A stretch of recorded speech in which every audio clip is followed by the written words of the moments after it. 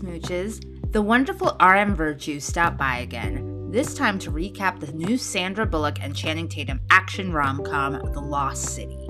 Grab your neck pillow, put on your sequin jumpsuit, and make sure to pack some emergency cheese. Spoilers ahead. Hi, Meg. Hi, Liz. RM Virtues is back. Hello, everybody. How are you? Fantastic. Thank you for welcoming me back. It's so nice to see you all again. We adore you. We're so happy that you were able to make time to talk about one of my most anticipated movies of the year. Like, fuck the Batman. Fuck Multiverse Madness. So I was just glad to be asked because I was like, did I plan on seeing it before? Absolutely. But am I the person that's always like, I'm going to go see the movie and then it's on streaming and I'm like, oh shit, I forgot. So absolutely, able to see it and be like, yes, we're going to go ahead and talk about it because I was very excited to see it. And I was even more after the fact. I'm ready to see it again. So yeah. I would rewatch too. Yeah, I wanted to squeeze in seeing it a second time this weekend and it didn't work out before the recording, but I do plan to see it again. So I was out with a friend absolutely. On Friday and we were talking about Anya Taylor-Joy, so naturally you came up in conversation. So how's the... You can't mention her if you don't mention her man in the same sentence. What? RM. Oh yeah. Exactly. I didn't know if she was actually like in a relationship with somebody. Exactly. Yeah, with RM. My mistake. My apologies. God, if only.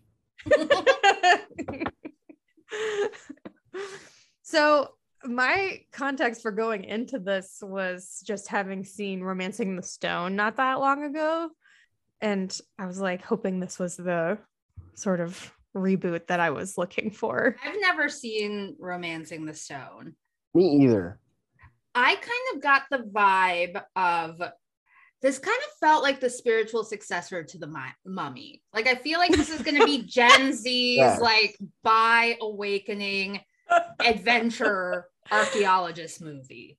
Okay. That's what I was feeling. I was feeling that which is also why I was like, when we got to basically the end scene, I was basically like, I wonder, one, if Jenny Nordbak saw it, two, what she thought of it. Because definitely we had that conversation about the Mummy on her show. Because so Jenny was an archaeologist. This is that vibe. And 1%, I 100% believe Jenny was in that love-hate relationship through most of the movie, which I got out of it a little earlier. Obviously, there was the whole colonization background that you had to be like conscious of, but I think they did a great job of kind of wrapping that up and making you feel like, oh, well, that wasn't that bad. Yeah, it felt like Sandra Bullock's character and Channing Tatum's character had a respect for the culture that they were in and like a genuine desire for knowledge. Like if I believe that we're getting ahead of ourselves, but if the crown had been a thing, I don't believe that Sandra Bullock would have taken it. Mm-mm. Exactly. Yes, exactly. Yeah. So let's, Meg, start this movie recap off because I'm just too much. There's too much happening. I know, like I'm already at the end in my head. Yeah. Well, I do want to say, since neither of you have seen Romancing the Stone, I'll just like tell you that plot. Yeah. So it came out in 1984, and it's got Kathleen Turner and I think Michael Douglas in it, and it's a very similar situation where she's a romance writer and she ends up going to South America, Colombia, to save her sister who's been kidnapped. And it relies super heavily on super gross, like racist tropes. Yeah. And while the concept was like similar. And I liked the idea that like she finds this American who's down on his luck, and he like agrees to help her for money.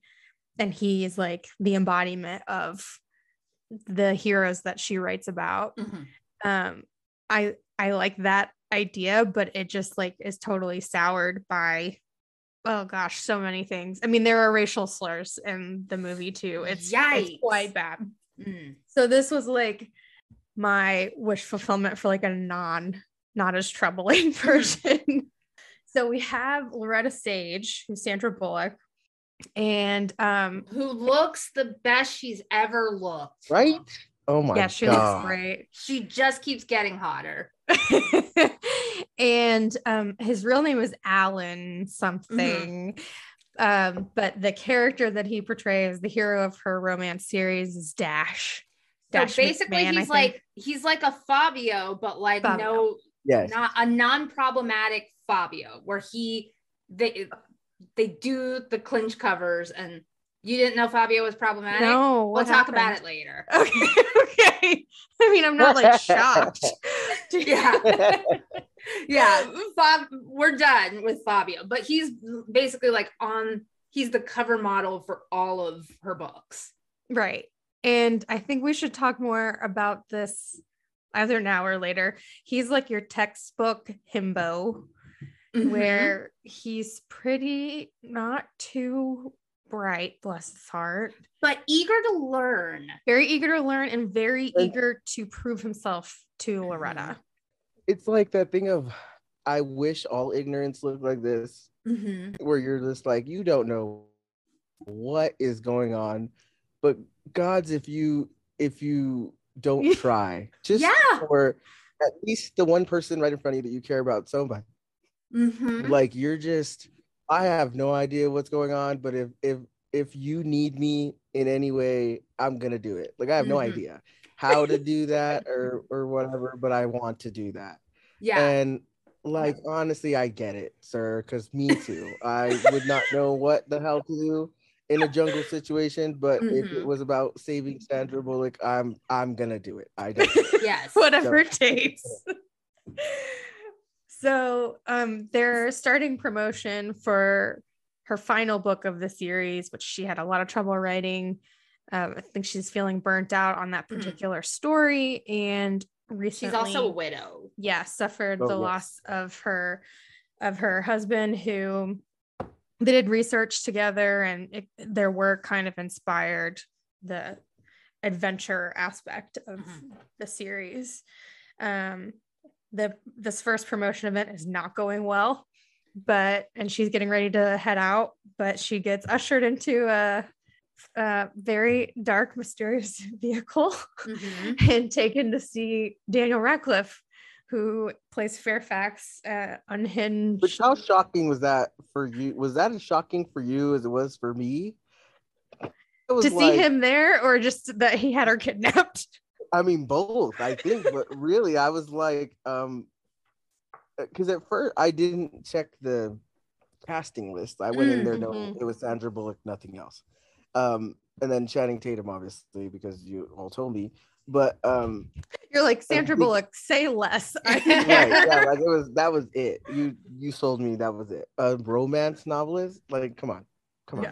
Yeah. But when it opened up, it was such a bizarre thing. But I was having flashbacks of he was on that card, the magic trick movie. Now You See Me too? Yes, one of those. Yes, when he popped out in the most, like, what the hell? Like, where did you come from? Like, it was very much like that. And I was, he played the role so well. He did. Like, he's just like this wild little man that needs, I don't know, something. Yes, he is just. He's the anti-Channing Tatum in this movie, because Alan's character is eager to prove himself, but not at anyone else's expense.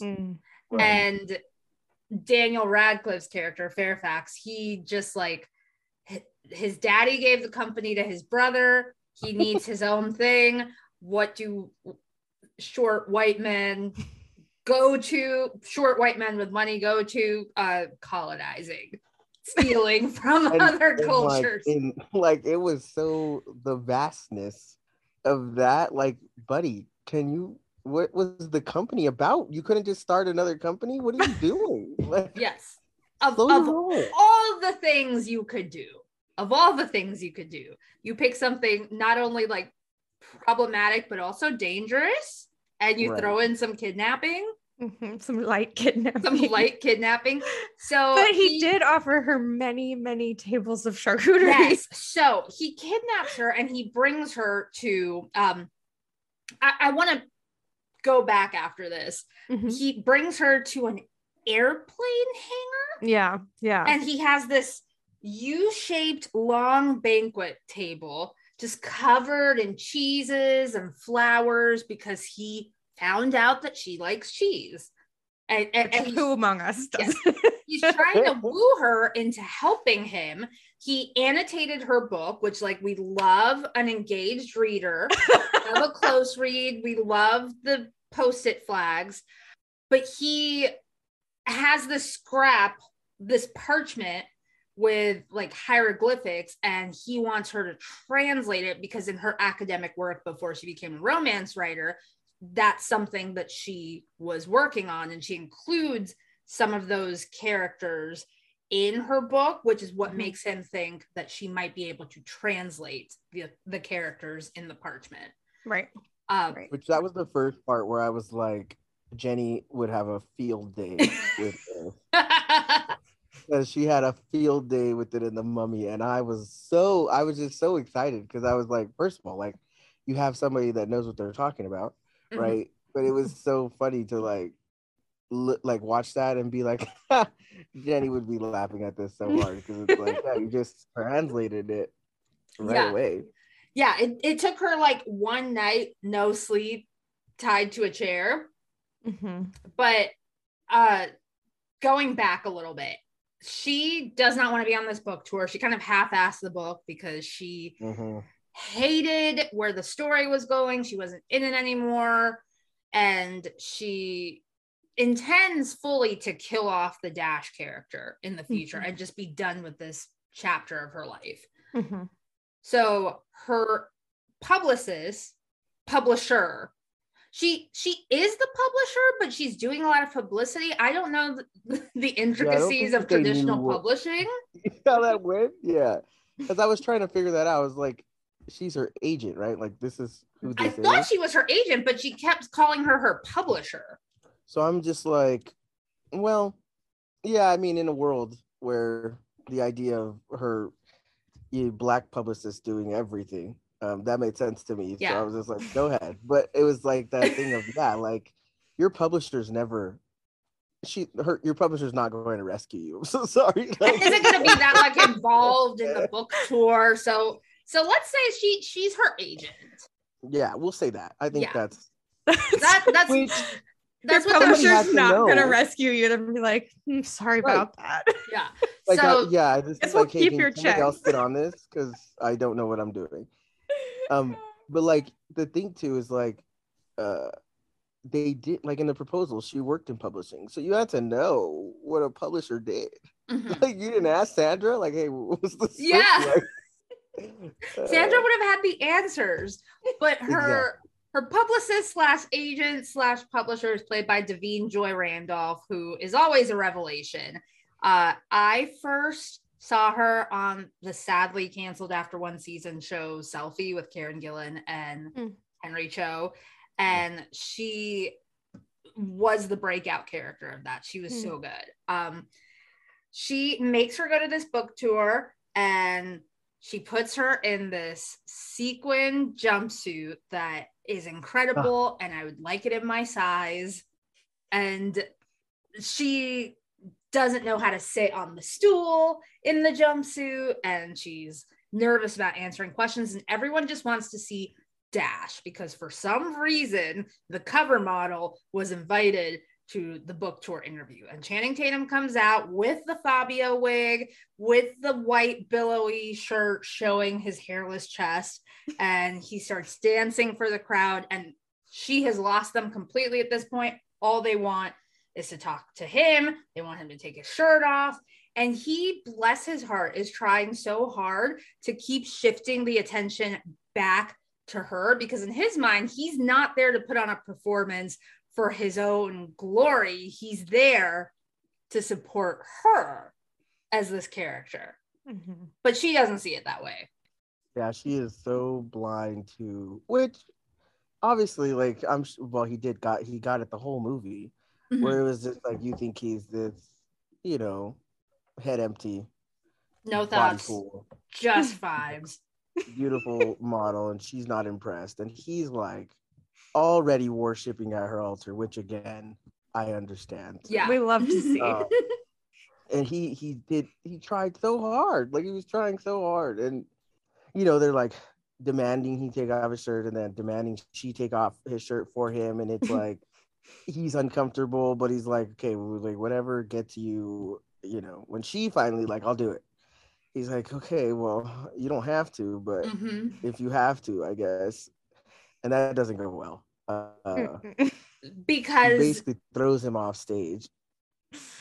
Yeah. Oh yeah, because she gets caught, right, in the wig. Yeah, the wig rips off because it's in her watch or something. Yeah. Yes. Because that's how he first tracks her, is the watch that gets stuck in his wig and pulls his wig off. So, like you said about Daniel Radcliffe, he's trying to like woo her into helping him find what he believes is a real treasure at the end of her books.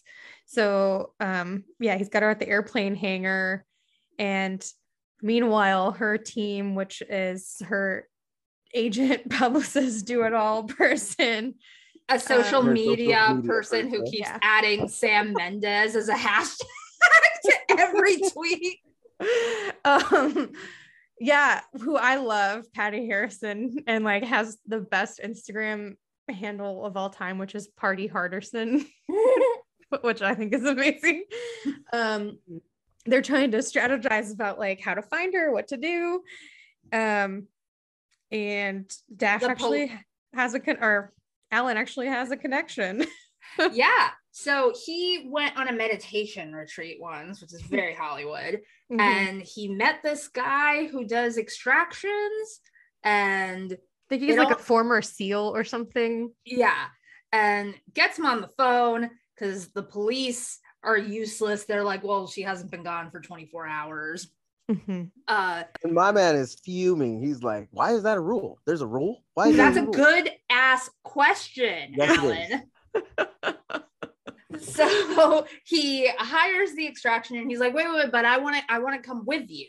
So he meets him. He tells him everything that he knows about when he last saw her, gives him her cell phone because she had left it with Davine Joy Randolph's character, and they are trying to figure out where she is. They pinpoint it pretty fast. Alan wants to tag along. The rescue vehicle is a little like Fiat or smart car. It's teeny tiny. It's like the bluest discreet car, as small as it is, non-discreet at all whatsoever, like in the middle of the forest, just sticks out. Like we had to talk about the fact that like when he calls, or when they're getting off the phone with his bounty hunter, which is basically Dog the Bounty Hunter, as Brad Pitt as the Dog the Bounty Hunter. When he gets, he's like, we'll have her back in 48 hours, or your next rescue is free. Like, what? Why would we need the next one? Okay. Like, I think when they're on the phone, he's like eating at this. Yeah. He's just very casually like. The whole thing had me disoriented, and like I was like, "What is going on?" And then he says that, and I was like, "What? Who did y'all call?" So, but yeah, they called Dog the Bounty Hunter. So his name is Jack Trainer. And Alan thought that he had him in as Jack Trainer because Trainer was his profession, but he answers the phone Trainer. So that's actually his name. They go to rescue her. Brad Pitt's character, Jack, tells him, like, sit tight, just like wait in the vehicle where it's safe. but Alan can't follow directions. And he also reveals that he has this like line planned for when they finally rescue her, because he wants to be seen as like the arbiter of her rescue. Mm-hmm. He wants to pick her up, put her in the car, and say, "You're safe now." But he was like, you. I don't remember what the question was exactly, but he was like, Brad Pitt was like, "Do you like her or something?" And he's like, "Well, no, I just brought snacks and she hasn't eaten, so she's probably hungry. And she gets grumpy when her blood sugar gets low." And I'm like, "My guy, you were taking notes." And like he wasn't lying. Like he really did have snacks. Into her, yes. Oh my gosh. And you get you kind of it was so nice because you kind of lose that when he's freaking out the whole first part of the movie. Mm-hmm. Like you know he cares about her, but you don't realize how deep it is already. Yeah. Like no, that man was already in love. Like he was going into this rescue with or without Brad Pitt. Like the way also when he gets off the plane to get there, like he has airplane pillow. Like you look like you just got off for a basketball game, sir. Like you here to rescue her. Can you get it together? And he's like even having trouble wheeling his rolling luggage. Like he can't manage. Oh my gosh. Yeah. So you were surprised by Daniel Radcliffe, and I was really surprised by Brad Pitt because like I hadn't seen him in any of the promotions, and like you had it? No, because I'd only seen like the little short trailer. Okay. And what follows, like how long is that sequence then, like another 10 minutes or something? Yeah, he's only in it for like 10 minutes before that was like the rescue. Best 10 minutes of my life. Like, yes. So fucking good. He's just like murking dudes all over the place. And I hated him. I hated him because I hated him because Alan hated him, because it was like, you're taking our limelight, sir. Can you get out of the way? Alan was trying to help and he wasn't really doing much of anything. And then when they get to Loretta, she's like, "Why are you so handsome?" And she's clearly vibing. And Alan is like, "This is the worst day of my life." Yeah, they're clearly vibing. And he's like shaking his hair out while they're like running. Yeah, like he's really got the hair that Dash pretends to have with the wig. Mm-hmm. And then they get back to the car and he's like, "Shh, you're safe now," which is like such a fucking betrayal because he totally like made fun of Alan. Mm-hmm. But I loved it because it's like so scummy and it's like clearly like things are unfurling quickly between him and Loretta, and then like boom. Yeah, so he gets shot clear in the head. His brains are all over Alan's beautiful face. Brains in his mouth. I was pretty shocked. Yeah, me too. It was very shocking, but that's what you get for trying to deliver lines that aren't yours. Yeah, like really divine justice immediately. Right? Like karma came quick. That is how quick karma should come for everything. It was so fast. Yeah, people say revenge is a dish best served cold. No, I would like it white hot, piping hot, like in burn like, the top in your face. Mouth right now.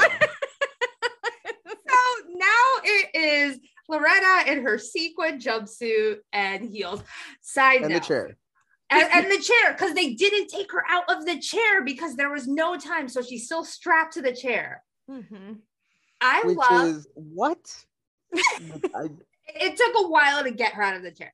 I love that throughout this movie, her sequin jumpsuit progressively gets baggier in the crotch and around her stomach because that's accurate. It's like they loosened it purposely, or like they didn't wash it, or they had slightly different sizes, but like it was getting baggier as time went on. Mm-hmm. Yeah. So I love this part too, where she's like, even though she's supposed to be this like sort of reclusive writer, when Brad Pitt's head gets blown up, she like quick thinking like lunges over in the chair still, grabs his gun and tries to like toss it to Alan, and Alan's like ducking so it doesn't hit him. And then they have like this discussion over how to communicate with each other. Yes. Which was beautiful because he's right. Because you can't throw a gun at somebody and expect, come on. Yeah. And she's like, I thought that I made my intentions clear. She certainly had not. Here. Yeah. And he's like, no, you have to say catch. Because like, I'm not going to catch it if you don't tell me to catch it. Like, I'm going to move. But like the whole thing of he gets shot, but they still have time for Alan to shove her into the back of the car with the chair, and he doesn't really have a choice. Like he really has to like, and the door doesn't close. Like yeah. So this is like a big callback to the proposal for me, where she falls out of a speedboat. It's a buoy. And she flies out of a speedboat. So this is really just a callback to that of him driving this little ass car around, mountains. And he hits a curb or almost hits something. And he stops on the side of this ravine. And he's terrified because he's like, she fell out of the car. She's dead. Like, I killed her. Like, he's like, I can arrest her. Like, he's already on his knees. And then you just hear, Alan. She's just behind the car in the middle of the road still trapped to the chair. And he's like, are you okay? Like, no, get her up. Like, she's not okay. And then the little toy car does roll off the ravine. Yeah. And Alan's trying to put it back together in the parts as they She's go. Like, what are you doing? Are you gonna fix it? But it's so like it's so kind of childlike, Yes. So he's like, we've got to salvage what we can out of the situation. So then she's like, okay, we need to swim. We need to wait. Yeah. When he, because this is where they go down to the car and he gives her cheese stick. Yes, because she likes cheese. And she's, grumpy. So he's like, I have your cheese stick. I got you boots. And they're not hiking boots by any means, but are they boots instead of heels? Yes, they're boots. They're the best we could do. Here are your boots. And then he's like, here's your water bottle. Like, he's opening everything for her. And it's like the cutest thing, because you're like, in the midst of all this, he still needs to make sure she's fed. Bless him. And she's just being ungrateful and mean, and he's just like, it's fine. She's just hungry. She's just hungry. She keeps just like totally dismissing his ability to be of any use even to be like an actual person with two brain cells to rub together, like that has a personality.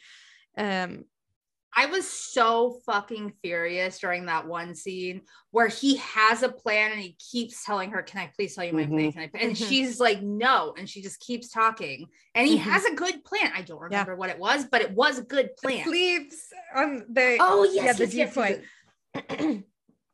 So is it after the car that then they go down the river to like lose the trail? Yes.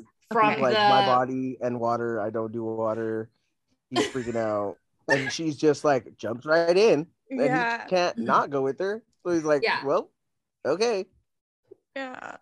And he, we don't really know what it means that his body doesn't mix with water at this point, but we do know that he does get some leeches. He does get leeches all over his lower back, and we get treated to, I want to say, 3 full minutes of Channing Tatum's bare ass taking up half of the screen. And Sandra Bullock's face, the other half. And Sandra Bullock's face, the other half, just and like the babbling, which is like, well, you wonder, but you just don't know. She's just like when he turns around. She's like, I have to check the front now. And this poor man is just hands over his eyes. Can you? Are there any? Can you come on, buddy? Like, you are missing it. I mean, to be fair, No, actually, not to be fair, because she was mystified by the size of it when he clearly is like just like as limp as can be because leeches are sucking his soul out of his butt cheeks. And he's also terrified. Like, this man screamed. Yeah. She's like, you have a leech, and he's like just screaming. Like, he is so terrified. Yeah.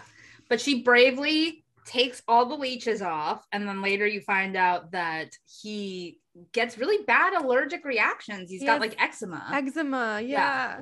And he lets her use his treatment oil to like start the fire. Uses it on her own. Yeah. She takes his bottle of eucalyptus and whatever else. Yeah, she's like mocking him for bringing something so like useless on this journey, because I think he had something else that was like a candle, maybe, because she likes candles. Okay. Still thinking of her. And then afterwards, she's like, well, what do you usually do when this happens? He's like, I have a special oil that I usually put on it. But she used it to start the fire. And she seems to be like a little chastened, but not enough yet. So is that at this point, when does she try to tell him what his life is? I think after the hammock. Okay. Yes. Okay. Because this is where she puts the face masks on his back. Oh. And she's like ad-lib writing this romance scene, and he's like really vibing. Yeah, he's like, if you were writing this as a scene. Yeah. Which God, so great. And she's just like 3 full face masks staring at you when he turns around. So that was kind of creepy, but yeah, they pile into the hammock together. Does anything happen after that? Obviously there's like hijinks of them being tumbled together in the hammock, but there's them being tumbled together, and then in the morning, Sandra Bullock, who the physical comedy in this movie was incredible. Honestly. She just like does the most like awkward acrobatics to get out of the hammock and try to slither out. And his arms, like he's holding her, like he has one arm, and then when she starts moving, he puts the other arm around her. Oh, and she's like, let me get out of this situation. And I'm like, girl, why? Just leave into it. She's foolish.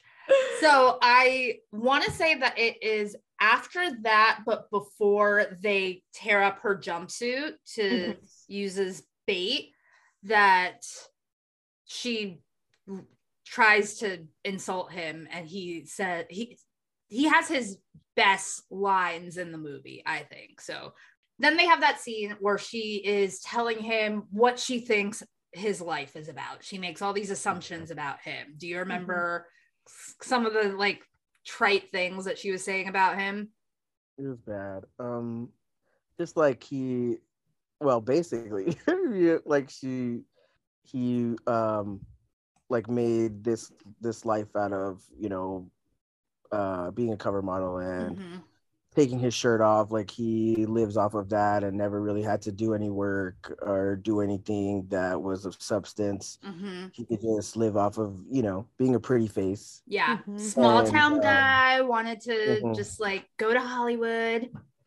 And not really like she skips over a lot of the important bits.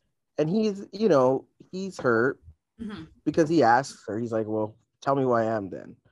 Because he realizes like she has this whole idea of him in her head that he has not, like he's living up to in a way for her standards, but is also like he doesn't get it either, what she sees when she looks at him.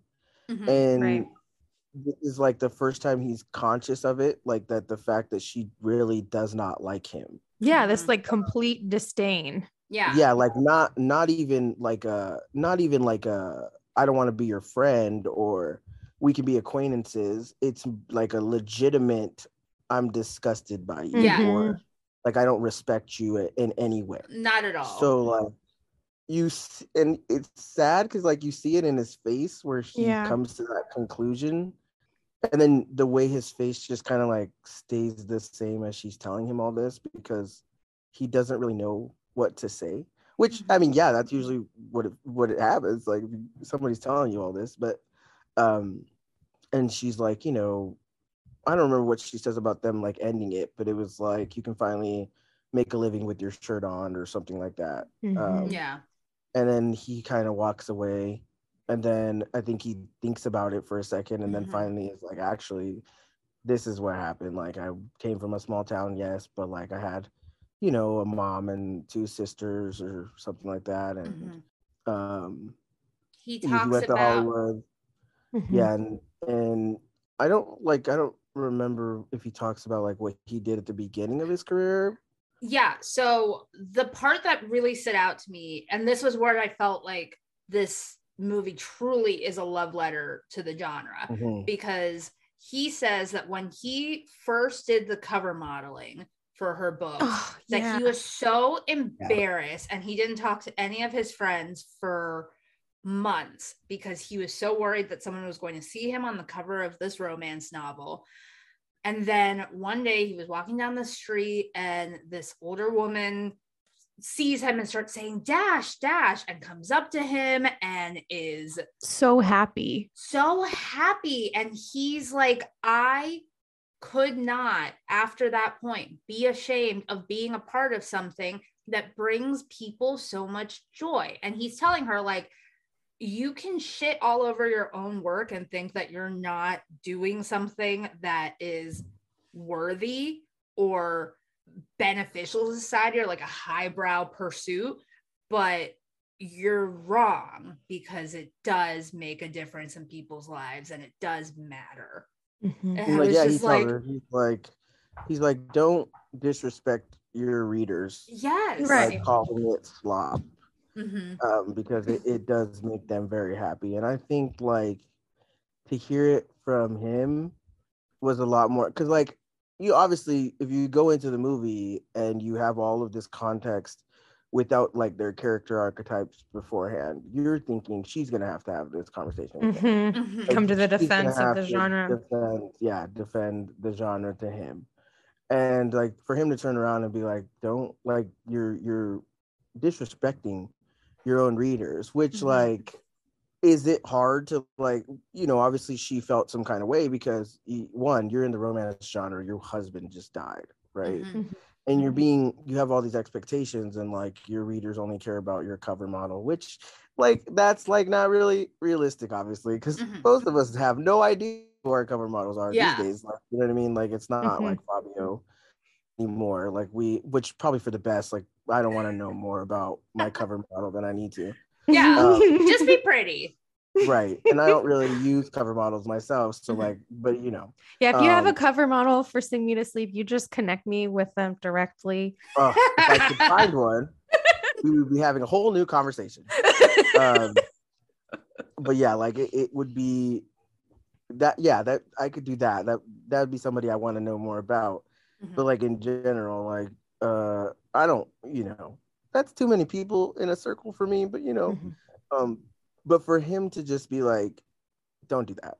Like, you can feel bad about how whatever you want to, don't take it out on me and don't take it out on them. But again, like, yeah, her reader fan base is also, I feel like, is very different from what we see now. Because a lot of the readers probably feel closer to the author than they feel to anybody who's ever been on their covers, you know what I mean? So, yeah, for sure. And obviously we're in a better time, not the best time, but a better time in the objectification of men and women and well, everybody in general. But it was still nice to see, I guess, for me, and being like a male author in the genre, to see like him being represented in a way that was respectful of the genre, and being able to be like, hey, like I understand it. Like, I'm not the smartest tool in the shed, but I absolutely understand, like, you can't make people feel bad because this makes them really happy. Like, and yeah, then after that, things kind of go haywire after that, but that's okay. Yeah, there's all okay. I'm gonna speed through the rest of like the action stuff quickly so that we can get into what we love. romance, all the romance shit. So I keep trying to look up her name. Okay, so Beth, Davine Joy Randolph's character, the agent, she books a flight. She then has to get on a little puddle jumper, tiny plane. With Oscar Nunez. Yeah. So first she's trying to get another flight, and the pilot or whatever is saying like, oh, I'm not flying out today. You can wait until tomorrow. It can't wait. This guy hears her and thinks that she is gorgeous and is like, I'll fly you to where you're going. And she's like, are you a murderer? And he's like, I've never killed anyone. She's like, that was not convincing at all, but okay. I was like, I don't believe you, but I have shit to do, so we gotta go. Yeah. Beth is like, look, I'm just gonna take my chances, and hopefully I won't have to take you down with the plane.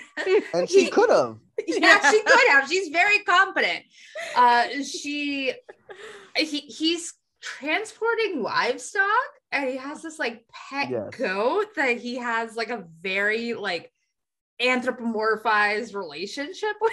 Yes. Yeah. It's a little weird. She's like my therapist back here. Yeah. So she's doing all the things to get to Loretta. She's guilt tripping officials who are playing dominoes. She's chartering yachts to search the waters for her. It's amazing. I really appreciated when she was like trying to get the officials to stay open later. She was like, I hate to ask you to stay open later because we're all tired, but like this is so serious and I just want to put my feet up because I haven't been able to do that in like 5 years. And I was like, oh man, I believe it, especially because the guy running around doing everything. So, and I was like, she's better than me because I'd have just been yelling. Yeah. Yelling, I would have been crying, screaming, throwing up. No crying. So Loretta and Alan actually make it to safety temporarily. They are able to talk to Beth on the phone. They get accommodations. They are able to shower and get fresh clothes. There is this so fucking sexy scene of they them had to dancing. Have him dance. They couldn't skip that opportunity. It's like if you're gonna go to Latin America, I assume you had to. Like there was no not salsa dancing. Yeah, come on. And that's pretty much like scene for scene in Romancing the Stone. Like they finally make it to safety. They get new outfits. They dance with people in this like square. And then like the safety is compromised again. So that's pretty much like take for take between the two. Which was like kind of I was like, there's no way this ends well because weren't y'all on an untouched island? Like the idea this man probably owns the entire island and everybody on it. Like, yeah, that's probably what's gonna happen here. Yeah. But you know, we were given a minute of bliss. A minute of bliss. That cute moment where the older woman who Channing Tatum was dancing with, she grabs Loretta and is like, baila con tu esposo, dance with your husband. She's like, no, he's not my husband. And like, yes. But that was like so cute too because she like, he's not my husband. That immediately gets up because nobody told her again. And he was like, you don't have to do this. And I was like, no, sir. She wants to do this. Let her have this. Shut your beautiful mouth. Yeah, that's it. So Loretta gets taken again. We didn't talk about that either because that was my favorite line. Like I was dying when she came out of the elevator at the beginning. She's like, what is this, taken? Am I tooken? I had to pause the movie. I was dying. I was like, oh my god. Like, I like it because like her toes are dragging the ground also when she's saying this. So she gets captured again. She's in this van with all these terrible men. She does a Yennefer Vengerberg and she uses the guy's cocktail and his cigar, or her cocktail and a cigar. She's like, you know what? Yeah, I will have a drink if I'm gonna die anyway. And Dash is like, or not Dash, I keep saying the wrong, Alan So Daniel Radcliffe's character Fairfax like looks at the back. He's like, "What is that? A Ken doll on a motorbike?" Running around the square, being like, "I need a vehicle. Who can give me a vehicle?" He's like giving it. He's like, "I have a watch. This is a nice watch. It's a really important watch. Can I?" And like everybody, it glows in the dark. Did he say glows in the dark? Oh, God. And everybody's like, no. And then this one guy was like, "I have a motorcycle." And you were like, but it was funny because right when they did that whole tearing up her jumpsuit and getting the guys on the motorcycles, they had that whole talk where like those two guys definitely died, and like oh yeah, felt bad about it. And he's like, "Don't do bad things on a motorcycle. Don't do mean things on a motorcycle." Like, poor man. I was trying to talk her down from feeling guilty. Love that discussion. Yeah. It's the most wholesome thing where he's trying to make her feel better about the fact that they did just murder two people. And she's like, it wasn't their fault. It wasn't our fault. He's like, "No, it definitely was our fault, but it's okay. Don't do these things on a motorcycle." She was like, "Was that the wind that maybe did that?" Girl, the wind? What are you talking about? So good. They wouldn't have been in that particular pocket of wind if you had not lured them with your sequin jumpsuit. Yeah, they were just like stunned. Yeah, and I loved how it kept calling back to that. Yeah, just walking away. Like, let's just leave this scene now, because it was like the coincidence or whatever of him just, and then Alan was definitely like, well, he could have moved. Like, he saw him coming. He could have moved. Yeah. And I was like, you know what, son? You are right. You are correct. He could have moved. So now he's doing good things on a motorbike. He's trying to save her. And she's lighting the fire inside, and he's like climbing on top of the van, I think. Yes. Side of the van by some branches. Yeah. Yeah. Now I'm trying to think. Well, there was like when he first jumped on it, the other guy popped out of the sunroof and they're fighting, and he's like, I don't know what happens. Like they hit a bumper, and he's like, time out. He's like, hey, time it. Sweet angel.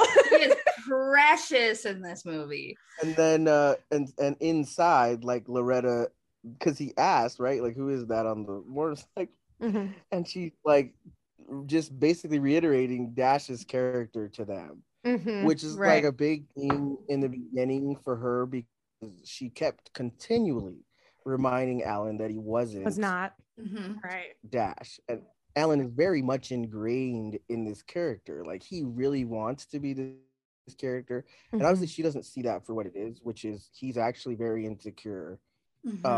Despite what you think of him in his, naked glory, he's very insecure about who he is and who people see him as, because he realizes, like, once he opens his mouth, he's not as cool as he might look on a cover.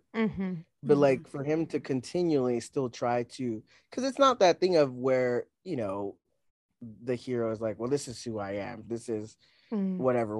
Like, I'm that person, whether you think I am or not. No. Like, he's constantly trying to become the hero that she's written about, that she deserves, that she needs. And I think, like, because come on, he really was trying to do these action scenes. He didn't care. He just jumped on a moving van and was like, yes, I'm going to get my woman back. This is it. And that comes back later when she acknowledges that journey. So they don't get away. They get taken into the cave inside around an active volcano. Yeah, I couldn't understand the logistics, but I think it was on the side, then going into. Yeah, they had to go on like a very narrow walkway where somebody like falls into a ravine, and it's horrible. Daniel Radcliffe's main guy, which was hilarious. Yeah, and it was another instant karma thing. Yes. Where he was making fun of Alan and then immediately falls to his death. Yeah. The part that I hated about this was when they get to the end of this narrow walkway and Loretta has to like crawl through this tiny tube cave. Yeah. Oh God, that just kill me. Just shoot me there, because no, there is no way I would risk getting my big ass stuck in that tiny little crevice. Just like seeing her when she gets stuck, she's like, I can't do it, and you hear her like. And then it reminded me of when I watched her movie Gravity. I don't know if either of you saw that. She's an astronaut. I watched Gravity. I haven't seen it, but I love Alfonso Cuarón. Well, I did watch the Descent, and obviously in the Descent, a lot of cave diving, getting stuck in small places, and that is not a place for me, especially if there are possibility that you end up underwater. Like, no, thank you. That's not something I'm going to be doing. But the cute part of all that, which also whenever they're going up the wall, they're climbing the rock, is he's like talking to her, like, "Hey, he's like, what's that smell? What's that smell?" And he's just like calming her down, like, "You need to take a deep breath for me." So like, he tricks her into taking deep breaths by making her smell for something that isn't there. So like, sweet. This guy was so prepared. Like, come on. I'll never get over it. Yeah. But then, and somehow his enormous body fits through. Yeah, I wanted to know what the hell. Because then why does she have to go first? Right. Yeah. So they get through to like the sanctum on the other side where there's like the sort of burial monument, I guess, that they've been looking for. Yeah. And the volcano is like getting ready to explode at this point. Great timing. Fantastic timing. Yeah. And it turns out that Loretta understands about the queen and the widow because she is a widow, that this wasn't some monument to him for his people, because Fairfax is like, why is this here? Why isn't it like some giant building so he can be worshipped? Like, and it's not for other people, it's for her to mourn him and then eventually be buried with him. And it turns out Loretta finishes translating based off of what is within the cave now, and it's because of that song, right? Like, he told her what the song meant when they were dancing, because it was a song about the she lost her lover, and then she's waiting to the cave of endless tears. Yes, which is how they found out where that place was, because she had translated it but didn't know what it meant. Like, she thought it was a metaphor. Right. Yeah. And then the story of their courtship was that he brought her a special red shell every day for a year, and that is the crown that they're looking for. It's just a bunch of shells in a headdress. It's not rubies, it's not anything valuable or precious. And they find the two lovers entombed together. You see the shells in her hair, and Fairfax, because he's a fucking dick, is like, well, I'm making this your problem that I couldn't have imagined something sentimental instead of something wealthy. So I'm just going to bury you alive. And then his henchman, who has a conscience, leaves the crowbar there, but like doesn't like whisper like, hey, reach behind you. Yeah, like none of that. Yeah. And they're they're like about to die, and but to be fair, Alan probably would have been like, what, a crowbar? Like way too loud. Yeah, you're right. You're right. He should have said it to Loretta. But this, that would have definitely been better. But them being like, buried together does make them like have a come to Jesus moment. Yeah, he says that he really wasn't Dash at the end. And then what does she say? Somebody has to tell me. She says, no, you're not Dash. I couldn't have written you. That's right. You're right. She couldn't have written him because he's so much better than anything she could have dreamed up. Damn it. Damn it. Yeah. And then they crowbar their way out of it. They somehow swim. I have a question. Does everyone who isn't me have the ability to swim long distances underwater with their eyes open? Because I can't even like open my eyes in a pool. No, I was thinking about that too, because she's like swimming for a while with her eyeballs. It's dark. Like it was dark. It's dark as shit because you're underwater, but you're also under a cave. So there's no way you saw anything. And too. That is my nightmare. The salt water, like your eyes are burning. There's no way. Yeah. Like, you know what I mean? And then 3, I don't swim. Can't swim, don't swim, won't swim. Like it's not something I'm going to do. If that were me in that position, I'd have stayed in the tomb because you and me both. I would have been like, well, I guess I live here now until I don't. Until I don't. I guess I live here now. So, they managed to get out, but yes. Yeah, she gets up first. And because the henchman not only left the crowbar, he also left Daniel Radcliffe and dipped. As you should. He got on the boat and was gone. Yeah, exactly. He was like, goodbye.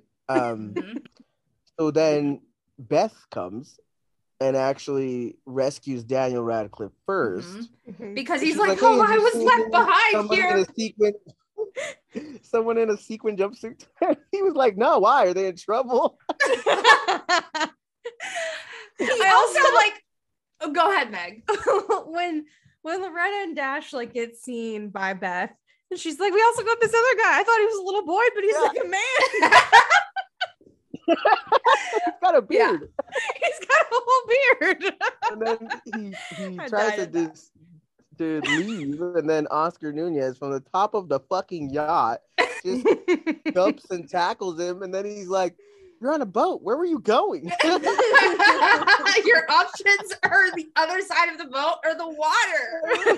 He was like, this guy's so funny. Like, which was like another thing, like that was for me like the callback to the proposal. In the proposal, he plays a very racist, stereotypical Mexican immigrant.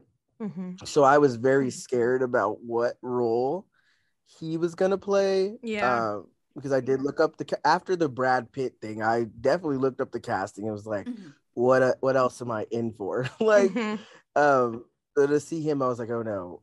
But yeah, I really did love him just being like immediately in love with Beth and like, yeah, I'll do whatever, including tackle this little white man trying to run off the 100%. I got it. So that was fun.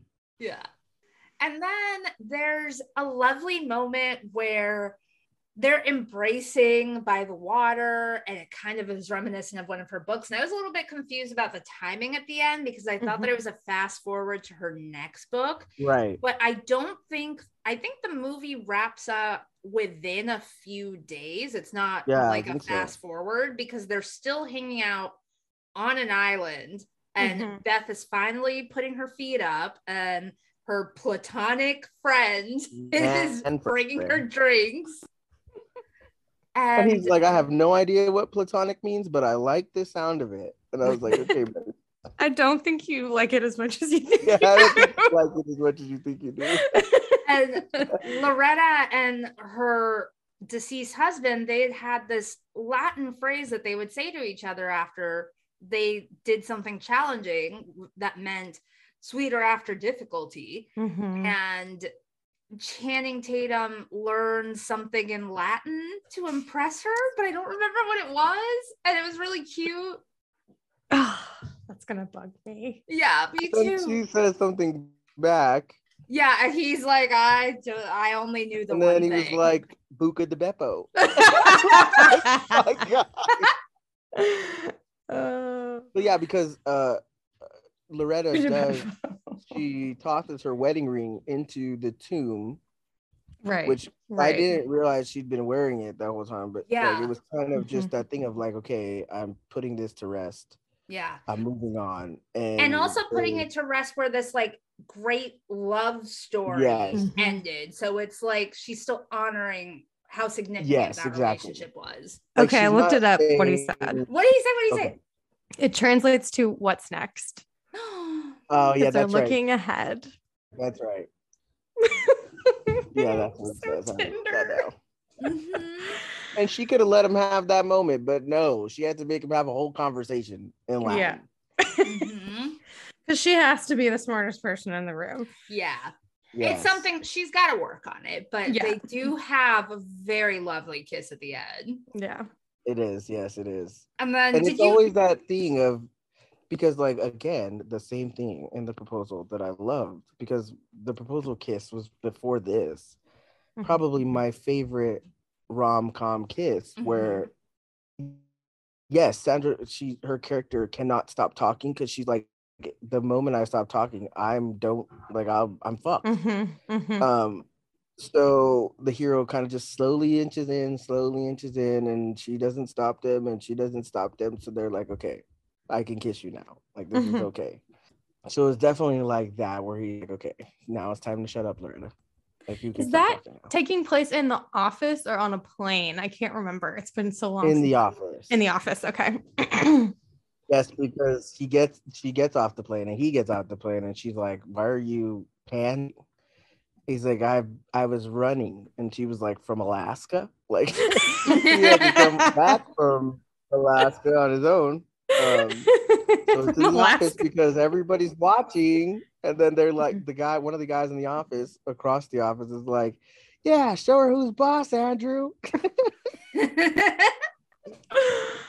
That was a really good one. Yeah, I love that movie. I haven't seen it in years though, so I'm gonna need to revisit it. Yes, another age difference romance. I love seeing Sandra Bullock paired with these younger men, because she is 50. She's 57. Holy shit. Yeah, I never would have guessed that. God damn. I'm literally right now, Kevin Hart telling Don Cheadle, damn. How old he was. Like, I cannot believe it. And Channing Tatum also older than I would have thought. He's 41. Oh, I didn't think. I was thinking like 35. I guess he's been around a while. Yeah. So they have this age difference that is not even mentioned at all as a thing that either of them should be concerned about. I love it. And so it was so good. Like, well, because I guess you kind of get it in that he's very not immature, but childish in a way, because obviously he's like not smart. Yeah. And he has that's part of the eagerness. Way. Yes, he's emotionally intelligent. The eager and like very compassionate. I want to help even though I don't know what I'm doing. In that way. And she's like jaded. So it's like, yeah, we get it from that, but not in a way that's like creepy. Or so do we think that they are happily ever after, or happy 100%. For now? Happily ever after. They are now married. I mean, they go to a meditation retreat together. You only do that. You only do that with someone you are seriously booed up with, because and that's the mid-credit scene where we find out. Yeah, Jack Trainor's alive. Because he turned on the other 10% of his brain or whatever the fuck. For some vague medical science reasons, he's fine. The way that he, again, when Alan turns around, he's like, oh shit, oh, and they're like in the middle of a meditation. He is not a hallucination. He really is there. Jack Trainor's just built different. Indeed. So that was The Lost City. So RM, you were kind enough to watch this and talk to us about it right when you're in the middle of the early days of your latest release. The next Gods of Hunger book, which we talked about a little bit when you were last on. Yeah. So it obviously, so it was one very long. It was broken into two parts because like it needed to be the same couple, but I don't do books multiple books on the same couple. So I just did 2 in 1, really.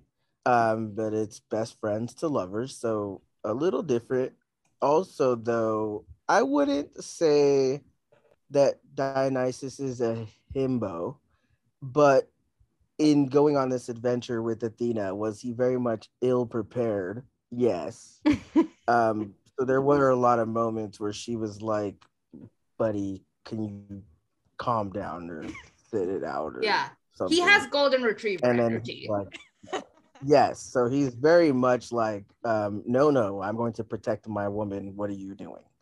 And she was, she's like, I'm Athena. I don't need you to do that. You can. And that won't be necessary. Like, well, exactly. And then a little later, it's like, that won't be necessary. But if you want to, I guess you can.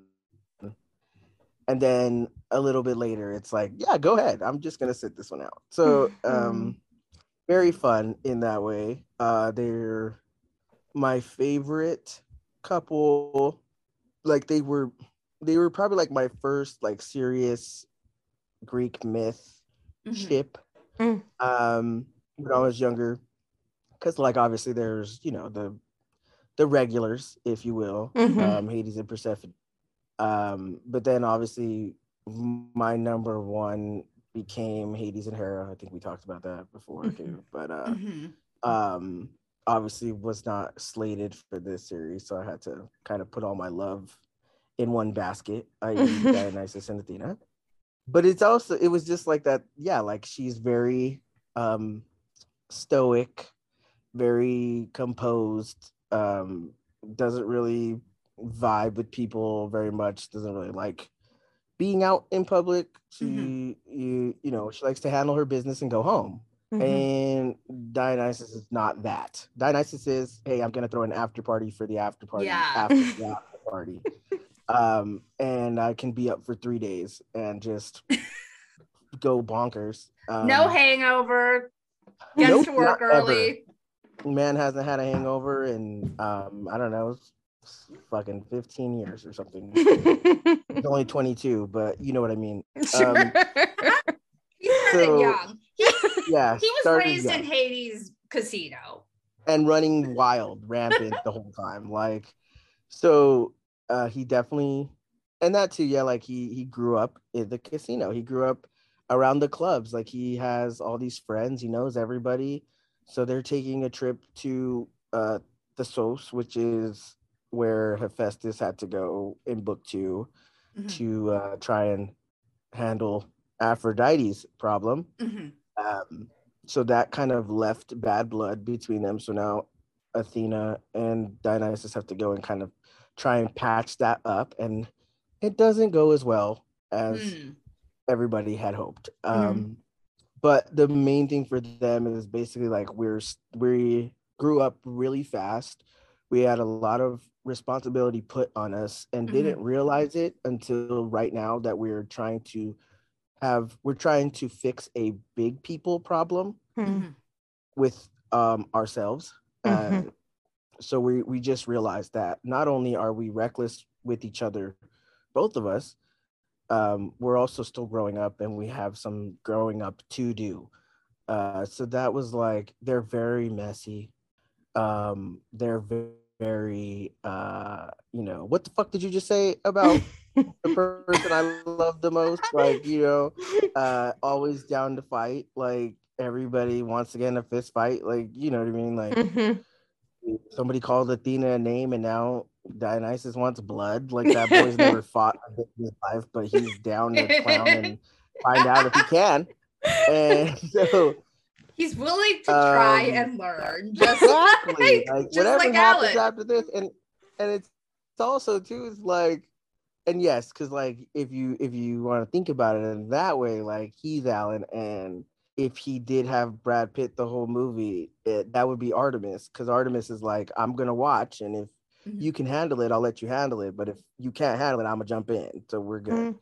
And so it's a lot of that, and then a lot of like, oh, we're kind of fucking around together, we're not together, we're just kind of still besties with benefits. And then And then it turns out to like, oh, actually, that can't work. Like, we can't do that. That was never going to work. Congratulations for figuring it out. But and obviously everybody else in the family's like, well, God, it's about time. Jesus, like we've been waiting for how long? Can you guys get it together, please? So there's a lot of that, a lot of so you know, some jealousy, some will they, won't they? And then they do, and then a lot of like, because it starts out, you know, with Athena being very jealous that Dionysus he spends a lot of time with everybody. He has a lot of friends, and obviously, and she probably doesn't have many. Just him. Was like, right, exactly. Like she has Artemis and Dionysus, and if she can't talk to Dionysus about Dionysus, she has to talk to Artemis. Right. So it's like, this is all I got. Like I have two friends, and this man, the whole world loves him. How the fuck am I supposed to compete with that? Especially after, because you know he got shot in the first book. Spoiler alert for anybody who hasn't read the first book. But he, after that, everybody's always like, oh my God, you know, Dionysus, just spend time with him. Yeah, you know, and she's leaving all the time. So it then became like, well, I bet you couldn't go a week without fucking anybody. I think her exact words are sticking your dick in anybody. And that's very important. To put it gently. Yes. The wording is very important because he was like, no penetration for until the banquet. And the banquet's like 6 weeks away. So it's like 6 weeks. So they're basically doing, once they get over their own shit, it's dry humping season for 6 weeks. And then with a week left, they're both cashed out. They're both like, I want to break. So what do? We do a pegging scene because him getting penetrated is not the same as him penetrating somebody else. So they go through all that and have a real good time. Everything else is, the world is falling apart, but are they happy? Absolutely. And that's really what mattered to me. Yeah. It is an honor to witness your brilliance. Just like friends to lovers sex bet, slow burn romance with 6 weeks of dry humping culminating in pegging. Just like the journey you must have taken to get there. So really it was me getting to the pegging scene because I was like, this has to happen. We need this. That was C. You had to figure out what B was. And then like the first sex scene was probably the first, like obviously, like, you know, I wrote them in a lot of different forums prior to this, but like that was like the first sex scene I'd ever written about them, which was him eating her out on a table and then them dry humping afterwards. So it was like having her for dinner. Yes, exactly, because this man loves to eat. I mean, he'll take, you know, lamb and potatoes otherwise, but he prefers his woman. Like that's what it is. Yeah. So it was very important to me to have that first scene and then the pegging scene, and I was like, how does this line up? How do we get from A to B?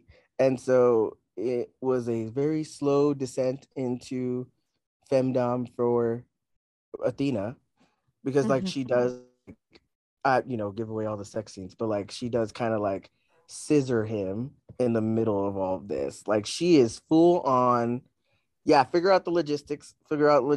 Like she really just he's looking at my face right now. I'm like, what? Yes. But it's she figures it out before the rest of us did, and I was like, girl, whatever you want to do, go ahead. This man's not gonna say nothing. And it's like too, is like she's very in comparison to him, very petite. But she's also, despite that, a brick wall. Like her center mass is very solidified. Where he is bull in a china shop, if you will. He's big and tall. So like, you know, he's got belly everywhere. So like if he's running, he's gonna hit something. Odds are. And so it's like having to deal with that and him not realizing like, yeah, you're big, but like she can slam you down on the bed, sir. Like this is not out of her wheelhouse by any means. This is amazing. So yeah, being able to watch her kind of just like twist him into whatever position she wants to, and him being like, what the fuck? Wow. Like this is what I've been missing out on. I think Liz is gonna melt over here. My face hurts from smiling. Okay, so let me in. Book 3 in the Gods of Hunger series. You also have a series of sacrilegious events going on. Is the next book we're going to see a Gods of Hunger book or a series of sacrilegious events book? So the way that it's going right now, and I make a plan, and then my brain is like, we're not gonna hold you to it, but what's the current plan? But it's definitely looking like I definitely want to do a series of sacrilegious events next. I have right now what we're trying to do is figure out the overarching plot for like how it's gonna. I know the beginning and I know the end. Yeah, but I need the middle because they're filling out the lore. Right? So, yeah, exactly. The lore is really the easiest part to some extent, except for the fact that I did add, because like I've been working on this series, at least the 7 Deadly Sins as entities in and of themselves for about 12 years now. So a lot of the demon lore is there, like I've had it. But adding like, so Atron obviously set a whole precedent because I didn't have like different legions. Exactly. Yeah. So we had to figure out, obviously, like, well, if he has, if this type of demon has these horns, then this type of demon has these horns. His horns are important. So yes, they are. And then we had to add the witches. So the witches, right? And they're the types that they have, because this was also another series I had been working on prior, and I was like, well, why not just put it all in one big world, and then we can do however many spin-offs we need to do at a given time. And then it's easier because then I don't have to keep making up lore for the same creature. Right. Yeah, that is smart. I can barely keep lore straight. Not lore, but like world building for like a contemporary romance. It's very hard. And because this, and like the fact that this one's kind of urban fantasy, if I didn't know at the time if I wanted to do it like that, I was thinking just like a mythical Las Vegas. So it's based on Las Vegas, but still, the whole series calls it Sin City for a reason, because they run it. So it's very urban fantasy, but in the way of like if you layered something else over, like if you layered a whole world over the world we have now, like it looks very different, obviously.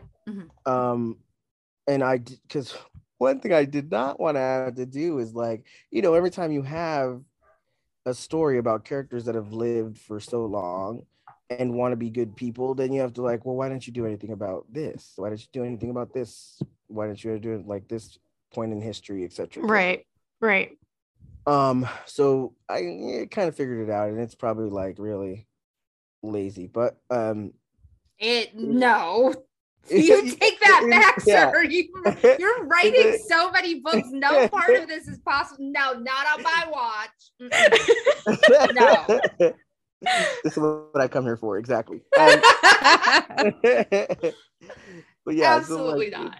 It's a little it's easier now, like to have everything in one place, and obviously like all the characters I wanted to write kind of get in like put into this series, in this world, etc., which is great. It works out, but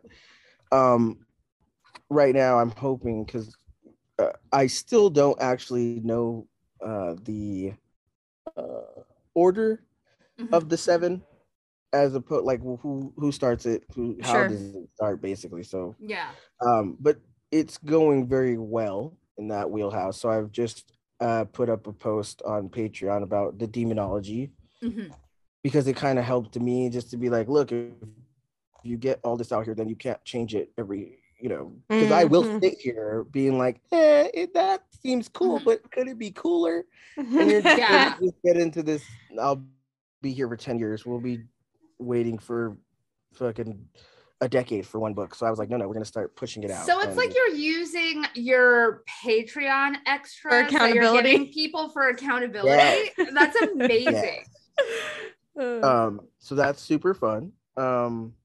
But it's also like, so I obviously yesterday, or was it today? It was today. Was it yesterday? I don't know. I'm looking at your Twitter right now. Yeah. So Twitter, when I did the Zafin and that was so very much, I did not see that coming. I had no idea what I was doing, but then I wrote a short for Atron and Penelope's Valentine's Day. And I was like, well, why? Well, I really love Jenna. That's what happened, is I fell in love with Jenna, and it was like, I can't not have her. What happened was Jenna tapped you on the shoulder and was like, RM, let me get some of that demon dick. Exactly. That's what happened. She was like, I feel left out. And so it was very much like, well, how do we do this in a way that's like obviously different from Penelope's journey into whatever, and also too is like to keep them both in kind of ingrained in the series, like everything else is going on, because if it's a companion novel, you want to kind of be able to push the plot forward, and then you're also going to have that realization of like, oh my god, I'm dating a demon. So but then how do we get past that? So like, this is obviously new information, nobody else but you guys have heard this yet, but it's basically, so Jenna is actually a witch, and nobody. I fucking knew it as soon as you announced it. I'm like, but I was told there would be witches. Yes, so she's a witch, and obviously her sister doesn't know her, but it kind of made sense in that, like, why was Penelope able to get to that world? Why was she able to meet Atron? Why was there this connection to that world in the beginning? And at first I was like, well, if I had to go back, like depending on how much Penelope's invest like in the main plot, which Atron is, because half the reason that they let him go to Earth at that time in the middle of fucking war, or on the cusp of one, is because they needed him to do work on, so he has to kind of be like, he's really like a husband now, because he's like, well, I got to go to work and then I have to come home and see my wife. So this is so he's very ingrained into human life in that way. But so I was like, well, how do we work this in where Jenna is already in the world? And I kind of, in the shorts I've done so far, I was kind of dropping the hints, and like, she always asks Atron these questions that makes it seem like she knows what he is already. Where it's like trying to catch you in a lie. Like, you're like, so you know what Valentine's Day is, right? Like, what are you gonna do? And he's sitting there like, in theory, like, I don't know what to do. Oh my god. So then, like, having that, and then also like, she's always gone. Like, that was the big thing of like her not being around, and so like everything is a little, having her be gone is like, well, having her, she's working, and she doesn't work for what she says she works for. Okay. She works, so she's doing witchy shit on the other side. I love it. So now it comes to so when this happens in the short of like Zafin being like, you don't have a Valentine's date, and she's like, well, my Valentine's date stood me up, which in reality is not the case, but she was like, whatever, and he's like, you know what, let me take you on a date. So she was like, okay, well, whatever. And it just turns out, it was like they both kind of saw it in each other that these are not normal, like, you're not normal as a person. And he's like, there's something about this girl and I can't figure it out, so we're gonna go to dinner. So then he kind of figures it out, and then we go from there. But it's like that really this like the thing of like having, these two people that are like, I know what you are, you're gonna say it first, or I'm, somebody's it's a Mr. and Mrs. Smith. Catch it. Yes. Exactly. Yes. So it's like that thing of like, well, who's gonna crack first? And it's like, you're going through this thing, and like, you realize, because again, if we recall, a demon can't touch you unless you accept who they are. And we recall. Oh yeah, we do. Yeah. So it comes to that of like, so are you gonna, like, what what's going on. And then the fact that he's like the first time he kind of reaches for her hand or whatever, like out of instinct and is able to touch her, he's like, what the fuck is going on? So it's like, yeah, you dumb fuck. Like I knew already. Yeah. Like y'all are not. He's like, I consent. So like I felt like that was gonna be really fun to play with. Is like, oh, she knows. Like what the hell? Like what do I do now? Like do I run? Like what do I do? So it's gonna be super fun. And I don't know if all else fails, that like I will put that one out first if all else fails. I feel like that would be going according to my plans. Yeah, that's what I figured. My plans too. That's what I mean, why not? You know. So it was very much a saving grace, if you will, because I was like, absolutely, just put it in there, because like they both were going to get a book. And I was like, well, why not just put them in the same book? I don't know. That's smart. What we're gonna There's that alleged laziness. So, exactly. Alleged. That's what it is. Okay. It's just like you have to Occam razor sometimes. You just have to do that, because otherwise you'll be here forever trying to figure out some shit you don't need to figure out.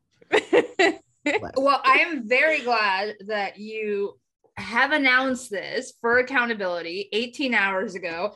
Let me just we got the podcast for posterity, but let me just do a quick little screenshot of that. RM, you promised me Stephen and Jenna. Okay. RM, thank you so much. This was a pleasure. We're going to have all your social media links and buy links in the show notes. We'll link my Bonkers Romance episode talking about Sing Me to Sleep, and your episode of their show talking about The Mummy, because that was so fun. Yes. Okay, great. But thank you all so much. I love being here. This is always we love having you. Yeah, we really do. Come back anytime. I would be here all the time. Don't tell me that. You know what? We're gonna have just like a rotating cast, because we got a couple of other people who've been like, just like next time we don't even have to talk about my book. So exactly. So like it's like the make out already. Your family. Yes. You're the make out already extended family. Like we can just do a summertime Sandra Bullock episode, just all of her movies. Yes. We could each watch a movie and recap them. See, that'd be great. And I think because her whole evolution from like awkward while you were sleeping. Oh my god. To like badass The Lost City Sandra Bullock. Like her curve has been amazing. And she plays prickly so well. Like I think she really was one of the first women doing unlikable characters you're supposed to root for. Absolutely. Mm-hmm. Yeah. Mm-hmm. And also too is like because like if I could have anything in the world, Bird Box, Anya Taylor-Joy. Well, that too. Wow. Hold on, I need a moment. Sorry, I shouldn't have thrown that out there. Her very tall, skinny white boyfriend who needs to get out of my face. Stop posting pictures with them together. But anyway,